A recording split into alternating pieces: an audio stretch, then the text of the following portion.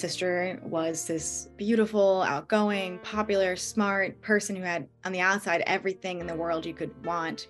And we did have a lot of privileges and resources other families don't have, and just how that still wasn't enough. And boy, is that the truth. In this episode, we speak with Kylie Leddy, a loving sister, a grieving sister, and now a best-selling author. And in the beginning of the podcast, share a few current crises of our own as we all continue to try to spread the truth and some hope about mental illness in the family. Welcome to our podcast, Schizophrenia, Three Moms in the Trenches. From the place where schizophrenia and real life collide. East Coast, West Coast, Middle America. With Miriam Feldman, Mindy Greiling, and Randy Kay. This is our 60th episode. Welcome. This is called A Sister's Love and Serious Mental Illness, Grieving the Perfect Other, which is the title of an amazing new book that just about broke my heart and also impressed me so much with the writing ability. We'll be speaking in a few moments with Kylie Leddy, author of The Perfect Other, a memoir of my sister. And we are three moms with three sons who have schizophrenia and more than three daughters among the three of us who have experienced a similar loss to Kylie's, and we'll talk about that in a second. I'm Randy Kay. My book is Ben Behind His Voices. Mindy Greiling's here. Her book is Fix What You Can, and Mimi Feldman's book is He Came In With It. And Mimi, you did an event last night. Can you tell us about in person? Yeah, a delayed book launch. Tell us. It was so exciting. I just have to tell you, the one part of it that was so amazing was at the end, sitting at the big wooden table with a line of people and signing my book, because I never got to do that. And Yes. you know, all my friends have written books. You see all that, and it was this thing that I had fantasized about. And finally, 2 years later, I got to do it. So that was sort of a dream come true. That was nice. And the event was great. It was standing room only. And the interesting thing was, it was here in LA, which, you know, my hometown, and half the people there I didn't even know. So it was very interesting to see all these people. And a lot of it came from our podcast. There was a lot of talk and a lot of thank yous about our podcast and how much it's helping people and making them feel less alone. So all in all, it was a terrific night. That is awesome. That is and you so called cool. it The Zen of Schizophrenia, which I think Yeah. was an interesting title and a good draw. Yeah, and then I realized as I'm writing my speech, well, I guess I have to figure out what the Zen of schizophrenia is. And I did. Well, I said, and this is what I mean, tell me if this resonates. I said, you know, when you deal with a loved one with schizophrenia, when you deal with schizophrenia in your life, it's like a wild boar running through your life, messing everything up all the time. And the Zen out of that comes from, like I say, this thing of being embarrassment proof, that you don't sweat the small stuff. It becomes very clear very quickly what is important. And you don't waste your time with things that aren't important. And there's a Zen to that. And when you're living a life where everything's being knocked over and, you know, ruined all the time, you also get very agile. And you're able to love completely at the drop of a pin anytime. So I decided that the Zen of schizophrenia is knowing that you can't do anything to control what happens in your life or what happens to you. It's 100% not in my control, but what is 100% in my control is my own grace and how I process and deal with it. And it may not sound like much, but to me, it feels like a lot. It is. You could be a poet too, Mimi, in addition to an author and a writer. Well, anyway, that's what I did last night. It was great. That's wonderful. And actually, I know that our guest is listening, even though if you're on YouTube, her camera's off, but she's coming on in a minute. And I actually really needed to hear those words tonight, because I'm not going to lie, I've had a tough day with my son. And you know, both of you offered to chat with me today, but I was doing a radio shift for 8 hours, distracting myself, which is a very good thing. But I have to tell you that And I share this I'm not going to make this episode about me, but I want our listeners to know that we aren't all coasting all the time. We're not like through it and life is peachy keen now. It's as Kylie will attest with her story, it's up, it's down, you're sad, you're not sad.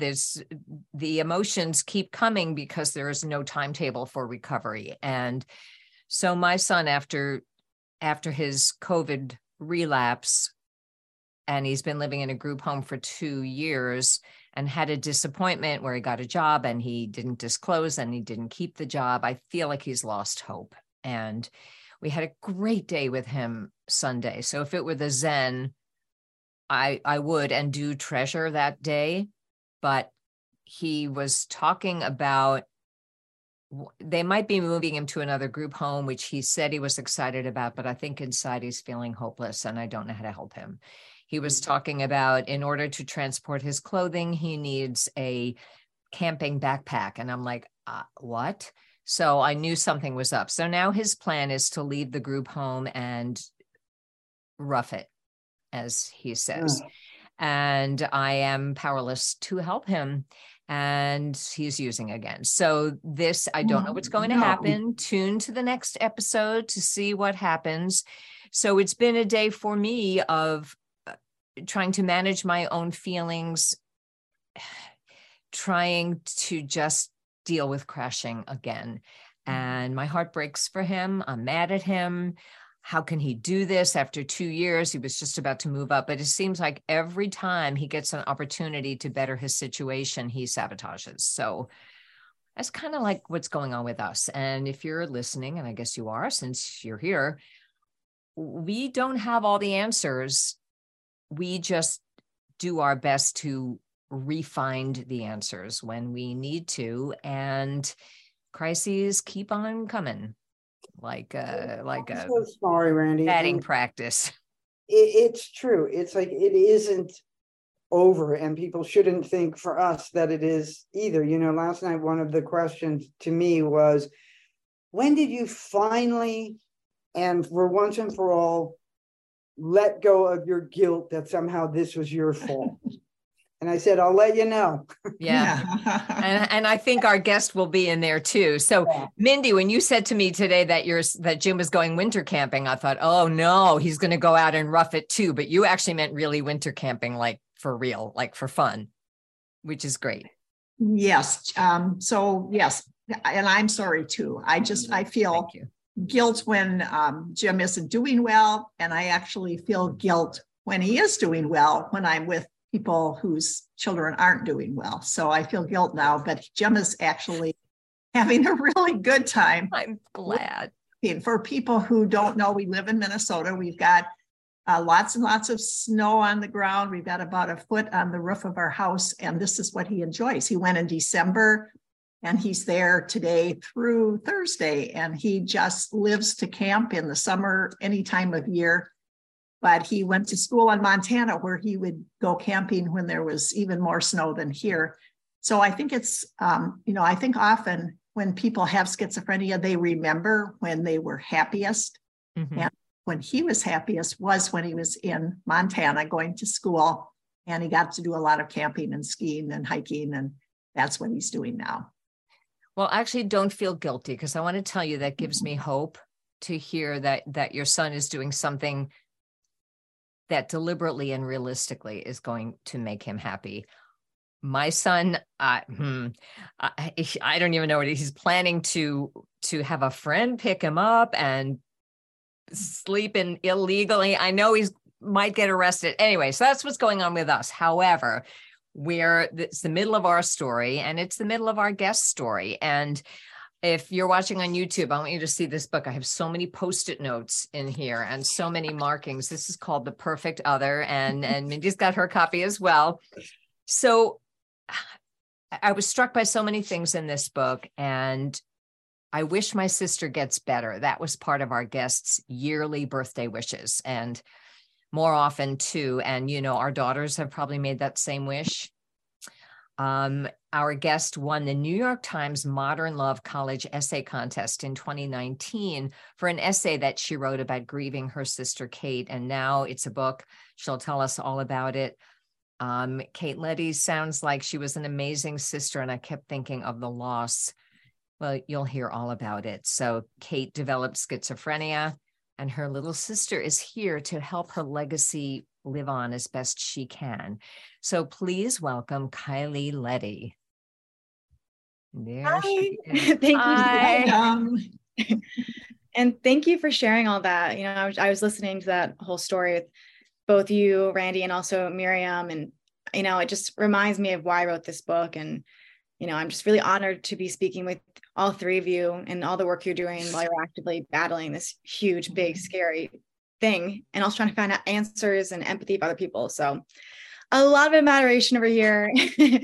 Thank you. I almost thought, we should have invited her mom on the podcast too. So maybe another time, because I know you write so beautifully about her. So Kirkus Reviews, which is a biggie reviewer, said, Leddy seeks courageously to break the stigma and silence that still surrounds schizophrenia and similar disorders, while also paying tribute to the woman whose life so profoundly transformed her own, a moving and deeply felt memoir about family and mental illness. And through it all, your love for your sister, Caitlin, shines through. So before we could give you 3 hours to tell your story, but they'd have to read the books, or we'll get an abbreviated somewhat version. But I always like to start with this question. Before you tell us your story, what do you most want us to know, to get from your story? Yeah, that's a great question. I think in an ideal world, I want families to come away with hope. And unfortunately, our story had a very tragic ending. So when I was writing the book, I really was trying to struggle against the reality of what happened to us, and also trying to find something to leave families with. Like, I didn't want it to make people feel more hopeless. And I wanted really just to try to combat stigma, like, you know, all of you are doing, and show that mental illness can happen to anybody, anytime. And, you know, like, my sister was this beautiful, outgoing, popular, smart person who had on the outside everything in the world you could want. And we did have a lot of privileges and resources other families don't have, and just how that still wasn't enough, and that it can come at any point to anybody. And there's no reason for stigma, because it just encourages fear, and it, you know, discourages people from helping and trying to find solutions to these problems. You talk a lot in your book about, you weave in facts and research, but I would say it's 90% story and your feelings, but the research that you did and the facts that you came up with echo a lot of what we cover here in this podcast, how schizophrenia is a brain illness, and there's so much information to talk about how the system can change. But let's go back to Kate. Tell us about her. She's your big sister. Tell us what she was like before. Yeah, we have a 6-year age gap. So I write in the book that I was born a little sister, and that my sister used to go to church and she would pray for me. And she really wanted a little sister she could dress up like a doll and take with her. And just that she really, like, from the beginning was so excited to have a sibling, and that she really, for me, was almost like a second mom in some ways, because she was older and she could, you know, take me with her. And I was always, like, you know, tagging along with her and her friends. And she was never sick of that. She was very patient with me. I was invited to every birthday party. I was included with her friends at sleepovers and this and that. And, you know, she really was just this, like, really larger than life figure for me that taught me so much. And I know in my daily life, even now at 26, I still think about her, and I, like, pick out a shirt in the morning. I think about, like, which, you know, what her style was like, or, like, the makeup tips she passed down to me, and just all those little, like, sisterly elements that I still I still hold on to. And even though she unfortunately did pass away when she was 22, I think, and I'm 26 now, and I'm kind of surpassing her age, she will always feel like this big sister to me. You know, I think I will always secretly want her approval, and I want to hear her opinion even now. I feel like when I read your book that you are wise beyond your years. You're 26 and, my children are in their 40s. And I just think that going through something like this with your sister, her changes, her developing this illness, and her death, you still look like 26. You look very beautiful and young for those who are watching us or listening to us on the podcast. But the way you write and now the way you're talking too, you're wise beyond your years. And I thought when I first started reading, she's so young, how could she possibly tell me, how this feels and everything. But there were so many passages that I felt were, just right on for exactly how I feel, even though my son is living. And one of them, I'll just take one, and I'm sure Randy and Mimi have many questions and comments too. But one of them is one that everybody doesn't experience, but you did with your sister and I did with my son. And that is, you make the point at one point, you said people with mental illnesses aren't any more violent than anybody else, in the general population.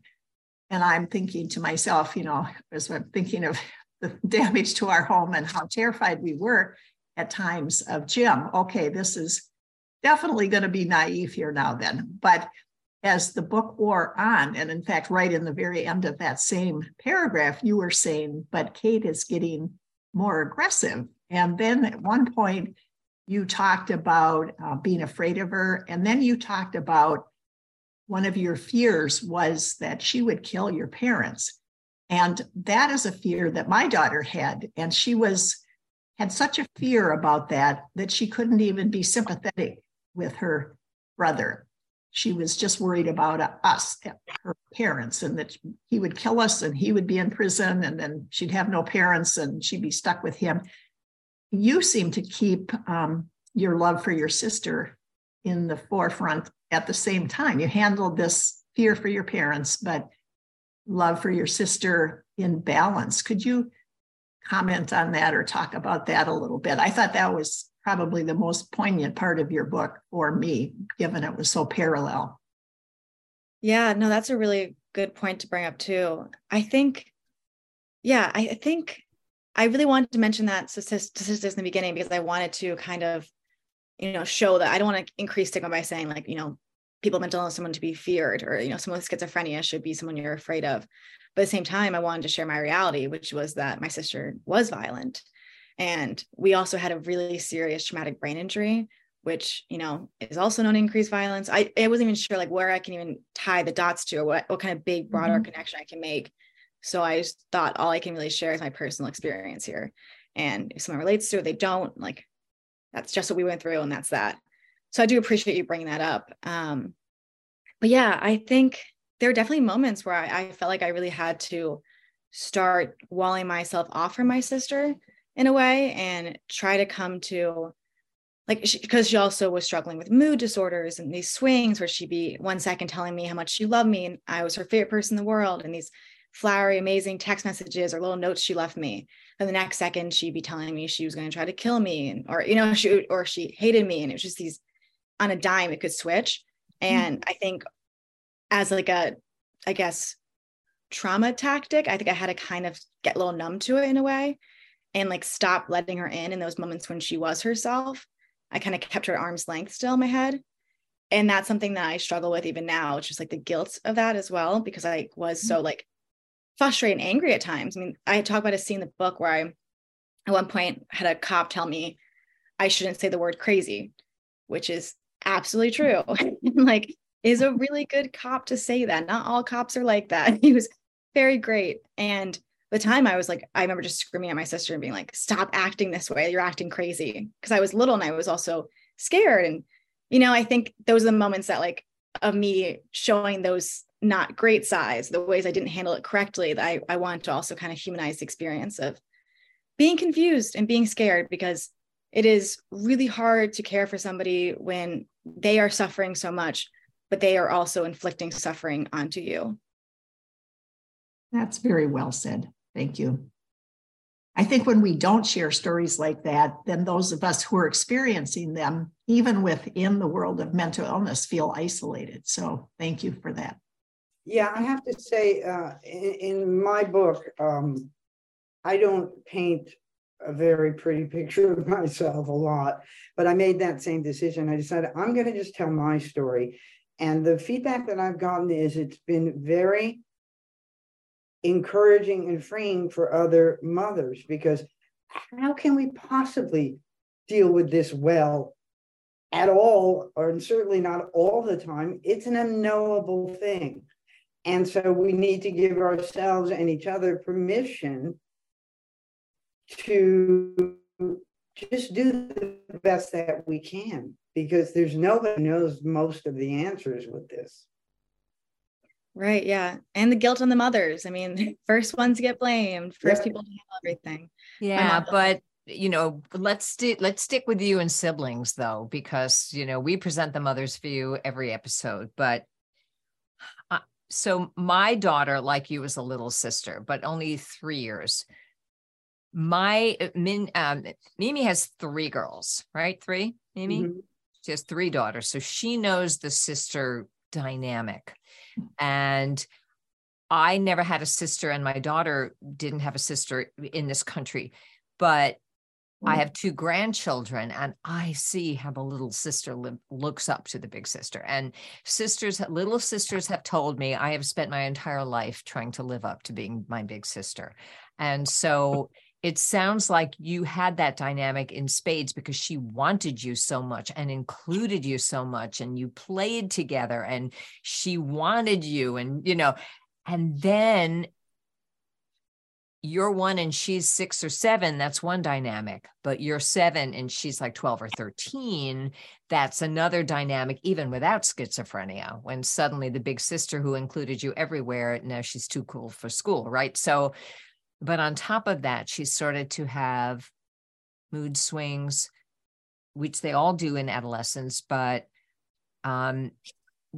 behavior in school that was embarrassing to the family. And then she had that concussion later on. And so in your book, she went to the hospital a lot. She was on Risperdal injections for a while. Did she ever, under medical treatment, get to be did she ever come back a little bit to the sister you knew, or did none of the treatments ever work? Yeah, there are definitely moments of clarity when I feel like she would come back to herself. And I do think the medicine definitely stabilized her, where she wasn't as violent or she wasn't as reactive.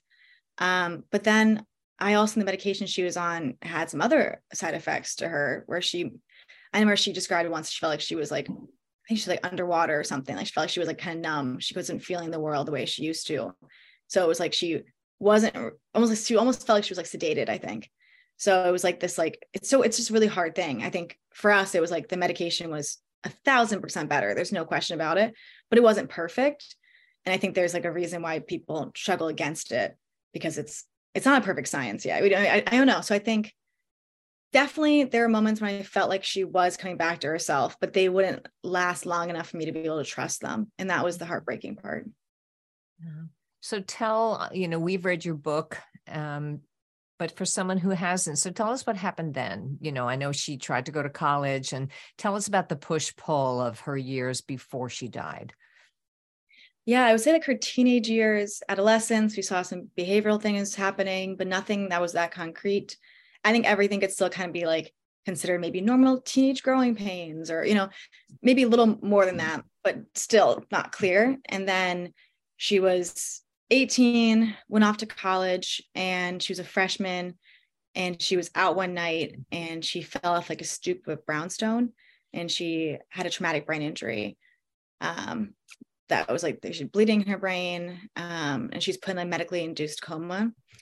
And at that point, I was, I think, 12 at that point. And I remember the doctors telling us that she wasn't going to be the same when she woke up. And she wasn't doing well. So there's a part of us that was like, oh, maybe this will be a good thing. Knock some sense into her. I think you said you toyed with that. We all cling to hope. Okay. Yeah. There's, they had no idea what they meant by that exactly. But I was part of writing this book. I had to go back and look at medical records and really kind of map out timelines. So in that moment, I saw like she wakes up from the head injury. A month later, she's kicked out of school and she's having like active hallucinations and delusions. I mean, it was like an immediate difference. And it's hard to say what would have happened if that event hadn't occurred.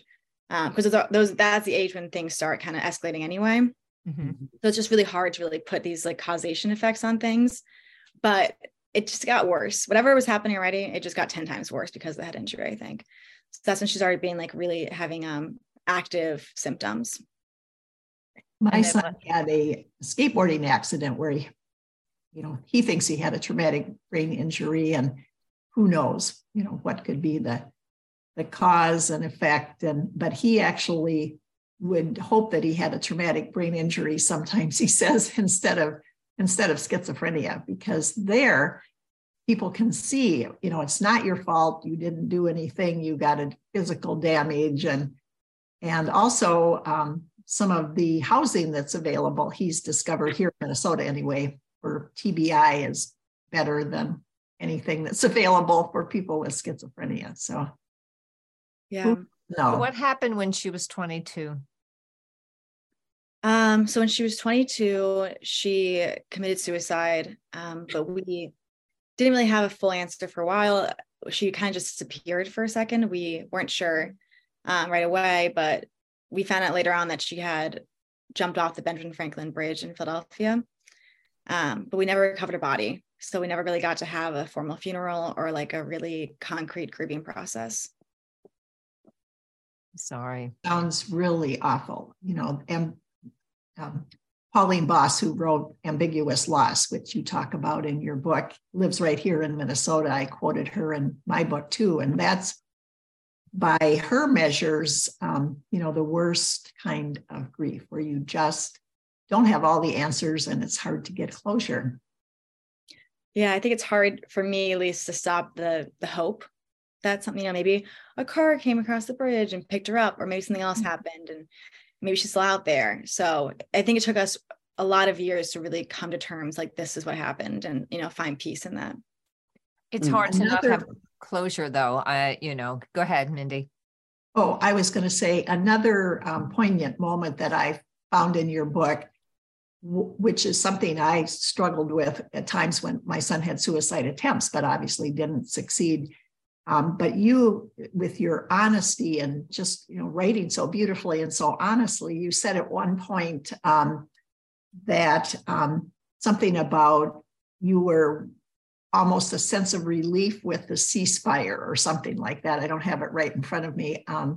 I think that's a really honest emotion with all of us. There's one of my friends now dealing with her son, and she thought if his drug overdose had been more successful, so to speak, that she would be done with all this. But I would think, I don't have any experience like you do with your sister of, you have those thoughts, but then you go on. Do they go away then and you feel more a sense of grief, or is it mixed even all these years later? Yeah, that's definitely part of the book where I really wanted to be honest, because you're saying, it's not an easy thing to admit that you have some relief, but I don't know. I think it's still mixed for me. I think there's a part of me that doesn't feel like, I think Kate chose to take her own life because she knew it was happening to her. She was very cognizant that, she wasn't herself. And in the moments of clarity, when she was more lucid and she did seem like she was her old self again, she was just saying what she didn't want to be like this. And she didn't want to cause us pain and she didn't want to hurt us. And that was so heartbreaking in itself that I don't wish that upon her still, that she would still be feeling that way. I wish she was with me selfishly. And I wish more than anything else that the old Kate was with me before she had to battle this and before she had this brain-based disorder that tortured her so much.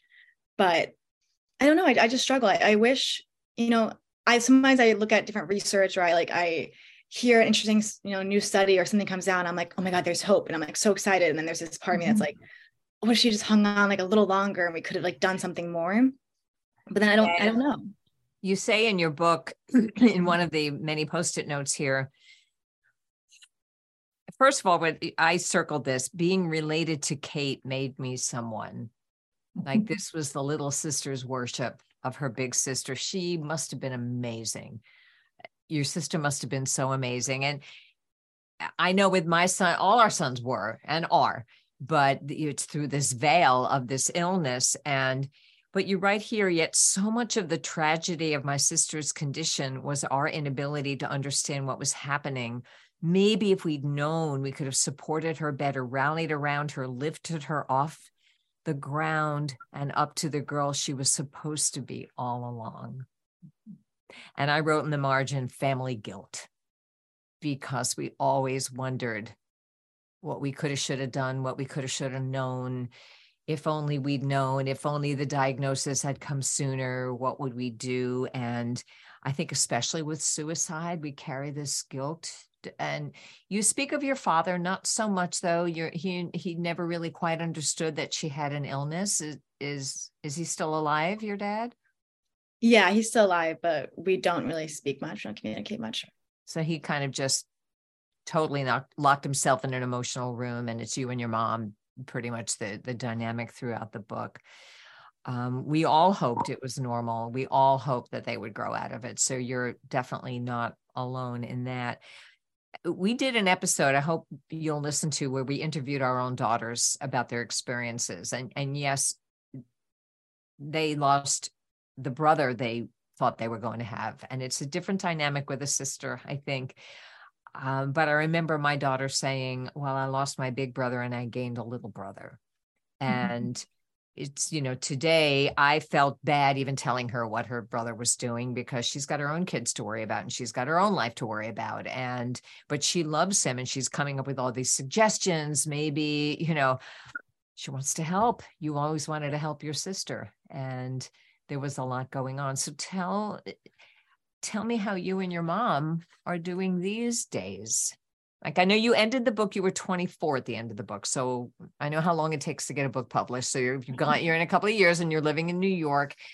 You'll always miss your sister. I'm not asking about that. You'll always wonder, but you've outgrown her now by 4 years. And how are you doing? And how's your mom doing?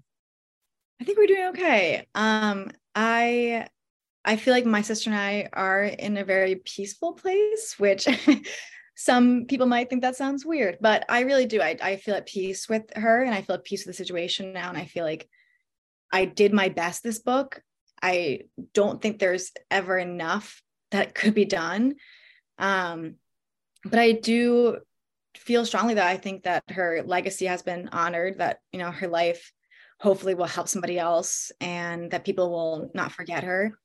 And I think my mom and I are really trying to figure out this balance between how to move on and just focus on trying to be happy and, let go of some of that guilt and try to lighten up some of that grieving and enjoy life a bit, but also advocate still. And, I think when I talk to families who are actively going through this, I get messages like every day from somebody who's battling this in the moment with their child or their sibling.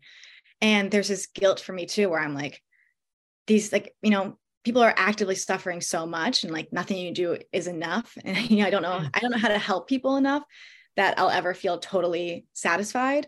But I think the best way sometimes I can honor my sister is like to try to be happy and to try to keep living. That's really beautiful. I just want to say we had the program with our daughters. We have constantly, I think we've kind of given it up now, but we thought quite a bit at the beginning about having our husbands on. And we kind of came up against what you and your mom did with your dad. I don't think our husbands don't think our sons have a mental illness, but they also kind of leave the bulk of the battles to us. So that's maybe a common theme with a lot of fathers and husbands. Yeah. Or if there's partners, one partner and the other partner, it isn't always the dads. No, not at all. But by and large, if you go to NAMI events and so forth, you're going to find mostly women. Yeah. So we have about 5, 6 minutes left. Mimi, you've been quiet. Anything you want to say or ask? In the last minute, I want to read your passage in your very last chapter about why your sister's life mattered and still matters, because that brought me so much hope, especially on this day when I feel like I've lost my son again. Like you lose them 1,000 times. You get them back a little bit and then you go, okay, this is good enough. We made a good day. And then you lose them again. So that helped me. I want you to know that that last chapter helped me today. But Mimi, anything to add or say or ask? Wondering if writing the book brought you any peace, sorted things out for you. Like, how did it change your psyche or your processing of the whole experience? Yeah, it's funny, when I was writing the book, people would say to me like, oh, this must be so therapeutic for you. And I remember being so angry at that. Because I was like, it's not. It's like, it's not. Spitting your guts out. Go ahead. No, exactly. This is very validating. I was like 22 and I was like, just like, it was killing me to relive it all. And I thought I had gone to a point where I was finally moving on. And then I got this New York Times contest and I had this huge platform suddenly, and I could like have a voice out there. And the first thing I wanted to say was like, this is what's going on. America, wake up. But then I felt this like huge like drive and this like desire to do this. But at the same time, it was like crushing me. It was so hard to go back in that headspace and relive it. And then also connect the dots and see what I missed the first time, and all that regret was just like seeping in.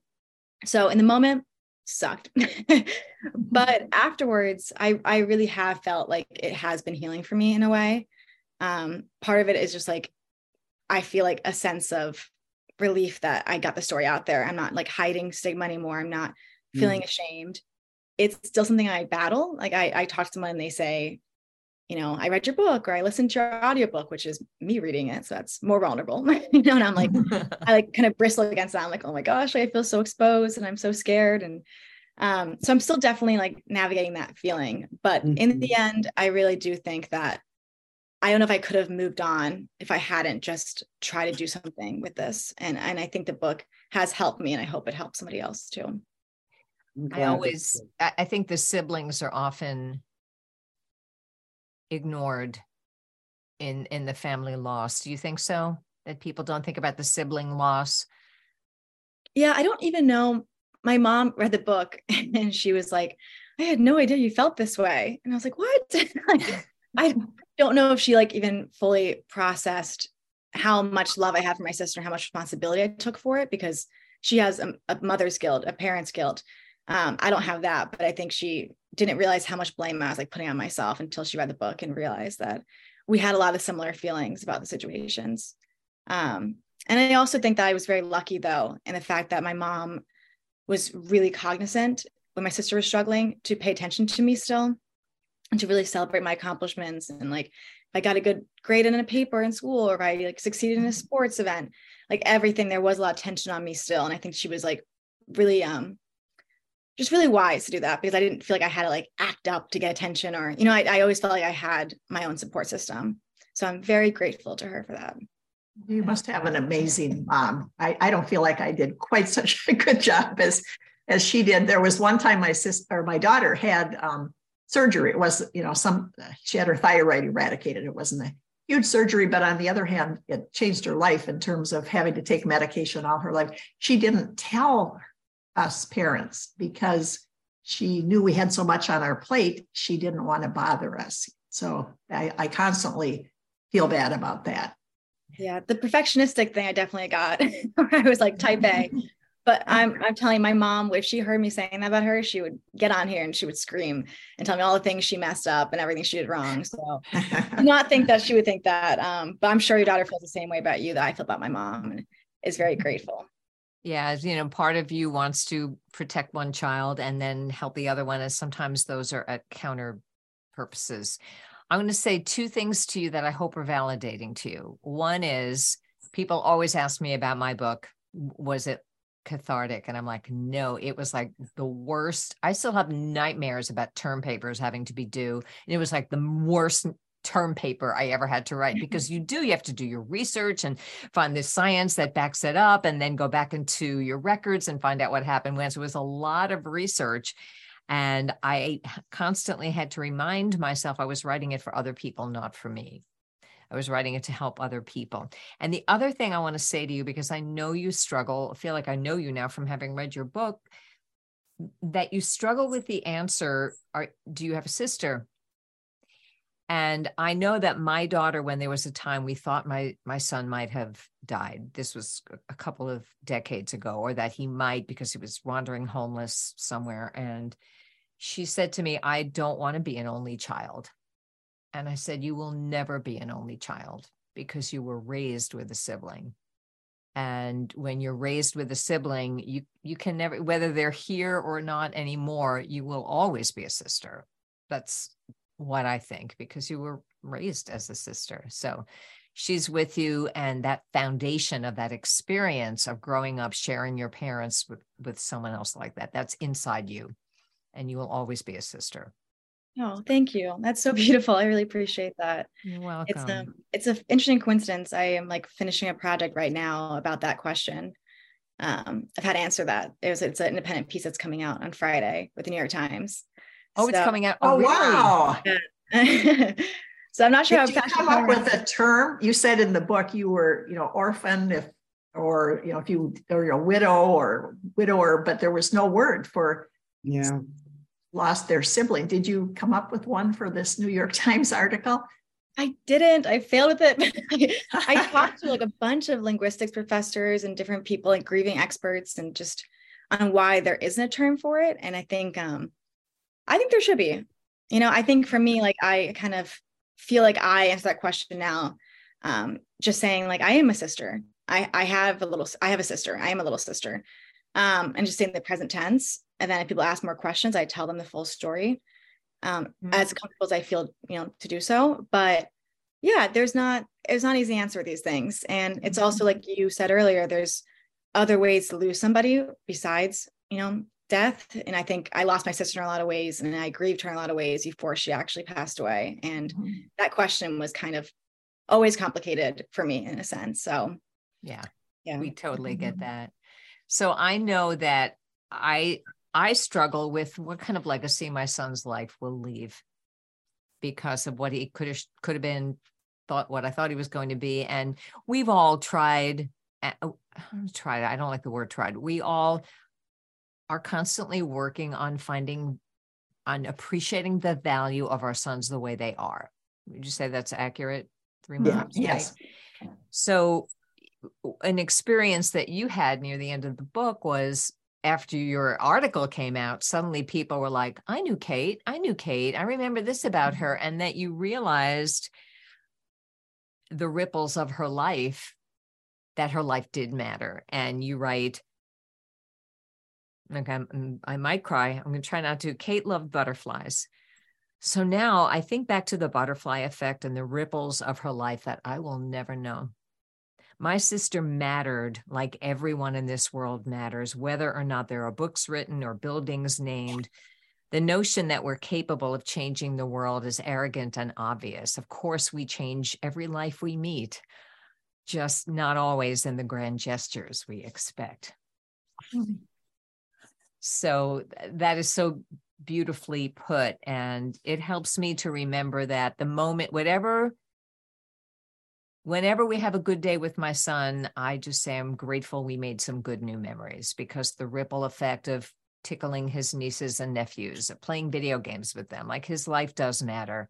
It may not matter in the way I hoped it would when he was born, but I like to hold on to that, the fact that his life does matter, and just hang on to that zen. Mimi, any last words from anybody or Kylie, how do we get in touch with you? Tell us the name of the book again, where it's available, anything else you want to tell us? Yeah, I think my last point I want to make before I get into that is just, I just want to honor just like how amazing the three of you are and how much amazing work you are doing. And I had sent my mom all of your books before this and told her the podcast I was going on. And we were just talking about how impressed we are because, when we were going through this, we were in that, day-to-day chaos. There's just no way we could have done something like this. So thank you all. I think it's really just beautiful and important work. And then what was my question? I had to say my book title. It's The Perfect Other, a memoir of my sister. And my name is Kylie Letty. It can be found at hopefully most bookstores, definitely Barnes & Noble and on Amazon. And I have my website is kyletty.com. And so is my Instagram. So is everything else. It's all my name. It's a weird spelling. It's Kyleigh. I know that feeling. And your sister's was also had the Y in there and the K at the beginning, so it would match. I love that. Spell your sister's name for us. Kaitlyn. Okay. So yeah, we definitely have the Y in there. My mom did not make it easy for either of us in preschool, but I like it now.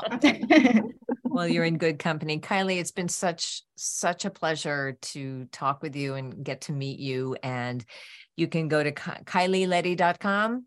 Yep. Though those links will be in the show notes. I'll also stick them up on the YouTube in a little text box. And thank you so much for joining. I wish you love, and that your sister continues, that your good memories of your sister continue to enrich your life. No, thank you all so much. It was really Thank you. Thanks for being Thank on. you. Hey, thanks for joining us for this episode of Schizophrenia, Three Moms in the Trenches with Randye Kaye, Mindy Greiling, and Miriam Feldman. To get in touch with us or to learn more about our books, please visit our websites at miriam-feldman.com, mindygreiling.com, or randyekaye.com.